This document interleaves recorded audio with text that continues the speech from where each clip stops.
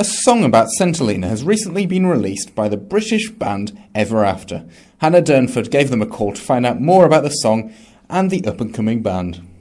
London-based alternative rock band Ever After have recently released a new single, titled Last Boat to St Helena. Owner of the band's label, Humdrum Records, Ronnie Anderson, wrote the lyrics to the song. Lead vocals and guitarist Alexis Daparis wrote the music to the lyrics. The idea of the song came about from Ronnie, who is originally from Cape Town. When his brother went to visit him in London at the end of last year, he said that he wanted to get on the last boat to St Helena, which is what inspired Ronnie to write the song. Alexis told SAMS more.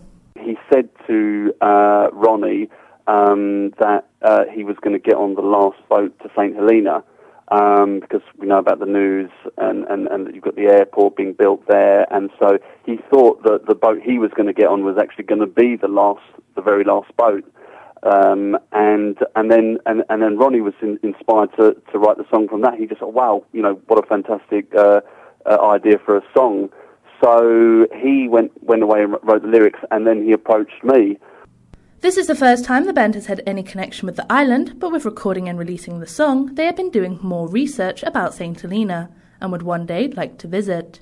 The song was recorded earlier this year but was released on the 22nd of July and is now available to download. It is still early days, but there has already been some positive feedback from the song on Facebook and Twitter. It's very early days, just bits and pieces on Facebook and things like that, and on Twitter. It's very early days. We're just sort of pushing at the moment. But people like so far. So that's good. Even though the RMS has now been extended to July next year, it has not worried the band, as the lyrics sing about going on the last boat to St Helena, and now the last boat is later.